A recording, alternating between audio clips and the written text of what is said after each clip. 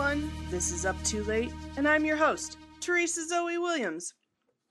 Okay, so Disney just declared 2021 to be their year of princesses, and I am super excited. I'm writing a book about fairy tale princesses, actually. Talk about Holy Spirit timing that I decided to make that happen this year. I'm self-publishing, so I had all the choices here, and I chose 2021 to be the year. And so did Disney. It's like we're on the same wavelength or something. But anyway, princesses get a bad rap, right?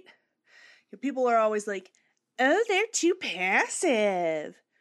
Or, they teach that physical beauty and landing a man are the only ideals for women to pursue. Secular feminists and bad trads never thought they had anything in common, but they do. If just a surface-level critique of the Disney princesses can bring two completely opposed factions together, imagine what else the princesses can do. Don't throw the baby out with the bathwater on this one. We're supposed to be pro-life, for crying out loud, which a baby would do if he was thrown out with the bathwater. I used to get mistaken for a Disney princess, which is a riot because I've never been very girly. I choose comfort over class every time, hands down. But anyway, so the first time I was mistaken for one, it happened at Disney World while my friend and I were eating. We were in this restaurant that overlooks, It's a Small World. It has this big window in the side of the restaurant, and it overlooks the It's a Small World ride. It's a small world after all. It's a small world after all. It's a small world after all. It's a small, small world. That's probably the most ecumenical song ever. But anyway, we were sitting by this window while we were eating, waving to the people getting on the ride, when one of the restaurant cast members came up to me and asked, "Are you one of the princesses?" They have to whisper about it because no one is supposed to know that the princesses are played by actresses. I had to answer no, and he was like, "Man, I could have sworn you waved just like one." This happened a couple other times to me at Disneyland when I was living in SoCal. I never did audition to be one of the princesses. Now they'd probably cast me as the evil stepmother or the fairy godmother. I'm too old to compete with the 20-year-olds to be a princess. But don't worry, though, I won't be making any youth-stealing potions anytime soon. Speaking of my youth, I used to compete in beauty pageants, which is about as close as crowning royalty as we get in America. I competed in 3 in my junior and senior years of high school. And this factoid used to be my deep, dark secret. It went completely against my sporty punk theater kid image, and I used to be embarrassed about it. Now, though, let the freak flag fly. Who cares? It's cool. It's a part of my past. Take it or leave it. Whatevs. So for the first pageant, it was like the big to-do pageant. And I come from rural, small-town Pennsylvania, where this is like the event of the year, pretty much. We don't have much else going on in these towns. So this first pageant was like the whole full-blown deal where you walk in with an escort and you have like an opening group dance number. Ours was to, Born in the USA, because America. But this was back in the 2000s, like the early aughts, before America, had its thing. But anyway, so it was this huge to-do, and I had to wear crinoline with my dress for the first pageant. So that's the layers underneath a dress skirt to make it poof out and all of that. That shit is super itchy and hard to walk in. I felt like a porcelain doll on a stand. So not my cup of tea. I almost didn't compete in more pageants after this. But I was promised I wouldn't have to wear crinoline ever again. So I did, 2 more. I did win Miss Congeniality in one. I'm coming for you, Sandra. In my last pageant, though, I won Best Essay, which is a nice way of saying, you're not really cut out for this, but you've got brains, even if you're not that pretty, so you'll be mostly fine. I'm cool with that. Beauty is fleeting, but brains are forever. Proverbs 31, probably. The essay topic for that last pageant was, who has had the most influence in your life? Which is a grammatical nightmare. But again, they've got the beauty, I've got the brains, and I'm cool with that. So my strategy for this essay contest portion was to write about someone none of the other girls would, so that my essay would stand out. I figured teenage girls, which I was one, would probably write about their mothers, which is a really nice thing. So, of course, I wrote about my male youth minister, Bob. Hashtag too Catholic to function. I was right, though. All but one of the other girls wrote about their mothers, and the other one who didn't wrote about her aunt. So this is a lesson in knowing your audience and surprising them. Like a woman hosting her own comedy podcast. Welcome to the show! The COVID-19 vaccination is now available, so make sure to protect yourself and those who can't get vaccines and make an appointment for your shot. Don't listen to the conspiracy theorists who say it's not morally permissible. Listen to the Pope and the CDF who say it is. Repent and submit!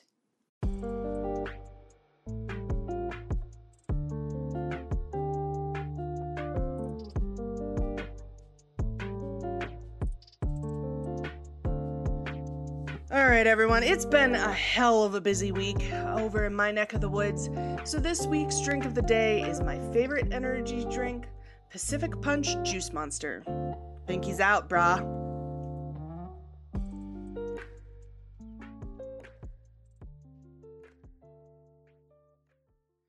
This week's dramatic reading of Scripture is the Beatitudes, found in Matthew chapter 5, verses 3 through 12. Blessed are the poor in spirit, for theirs is the kingdom of heaven. But what about those of the piss-poor spirit? Blessed are they who mourn, for they will be comforted. Personally, I like being comforted with chocolate and puppies. Blessed are the meek, for they will inherit the land. Wait a sec, but how much land and which land? And what if I don't like the land? Is there a refund or a return policy? What are the deets here? Blessed are they who hunger and thirst for righteousness, for they will be satisfied. Thank God it's not No Thirst Thursday. Blessed are the merciful, for they will be shown mercy. Mercy is falling, is falling, is falling. Mercy, it falls like the sweet spring rain. Blessed are the clean of heart, for they will see God. Some of yins need to clean your hearts with a bleach, but some of yins can get away with just hydrogen peroxide. Blessed are the peacemakers, for they will be called children of God. However, the shit posters will be called children of the corn. Blessed are they who are persecuted for the sake of righteousness, for theirs is the kingdom of heaven. Pro tip, if you think you're so righteous that everyone must be persecuting you, you're not. Blessed are you when they insult you and persecute you and utter every kind of evil against you falsely because of me. But if they're speaking the truth, then it's time to clean up your act. I recommend bleach. Rejoice and be glad, for your reward will be great in heaven. Not with shiny things, but it'll still be pretty cool. Wait, are angel wings shiny? Can I get a priest to weigh in on that one? Thus they persecuted the prophets who were before you. Nothing like some generational aspirations, right? The end.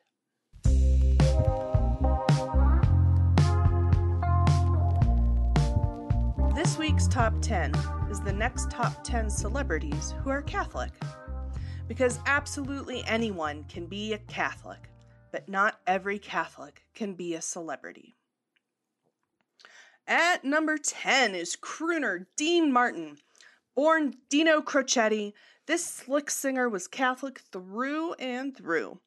You can see a mural of him in his hometown of Steubenville, Ohio, which is known for another infamous Catholic entity. Franciscan. At number 9 is Sir Alec Guinness. He converted after being mistaken for a real priest while playing one while filming Father Brown, who said acting is just pretending. Coming in at number 8 is late night show host and my personal inspiration, Jimmy Fallon. Jimmy is the comedy equivalent of wise as serpents, innocent as doves, which is why we love him. Number 7 is retired Los Angeles Dodger, Captain Clutch himself, Andre Ethier. A number of dudes in the history of the Dodgers organization have been Catholic, actually. But baseball just seems to be a hotbed for Catholics in general. So it's safe to say, baseball is the most Catholic sport ever. Ever. Moving on. At number 6 is the 46th President of the United States of America, Joe Biden. He leans into his faith in his personal life and credits the faith with getting him through the darkest times of his life, which I can identify with, and I know many of you can as well. Sure, his policies leave plenty to be desired, and he has personal failings, but we all do. That's why we have the sacrament of confession. If you think you're the perfect Catholic, you'd better get to confession for that giant block of hubris on your shoulder. At number 5 is U.S. Olympic gymnast Simone Biles.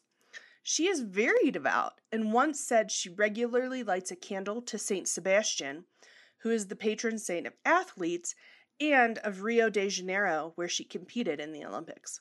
Coming in at number 4 is heartthrob Bradley Cooper, who says he wasn't always a heartthrob and was considered ugly as a kid. Big mood.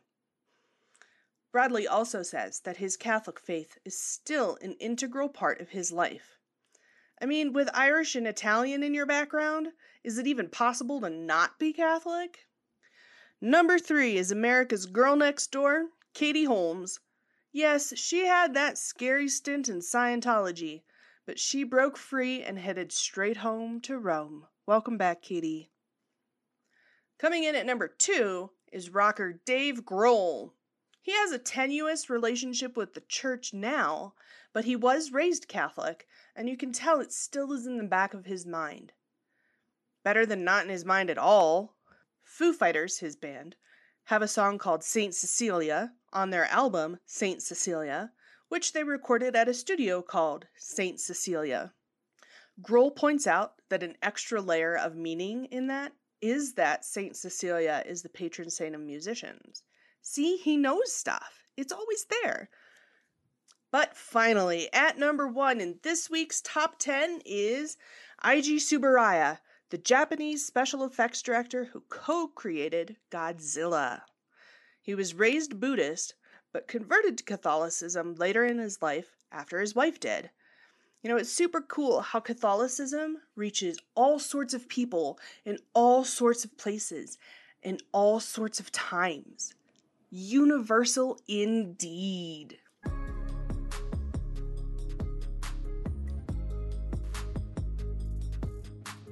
The weird saint of the week is Saint Ludwina, patron saint of ice skaters.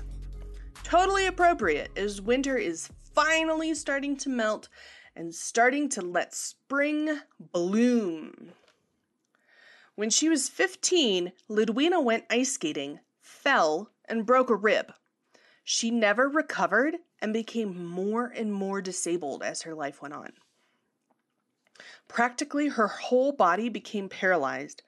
Giant chunks of her body would just fall off, and blood would pour from her mouth, ears, and nose. Her parents kept her body parts that would fall off in vases, and it's said that they gave off a sweet odor. Maybe I should have saved her for Halloween.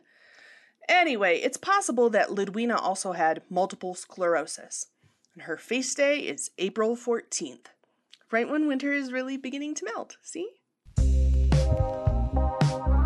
Thanks for tuning in tonight for another episode of Up Too Late, a Grexley podcast. Head on over to Grexley.com for other cool podcasts.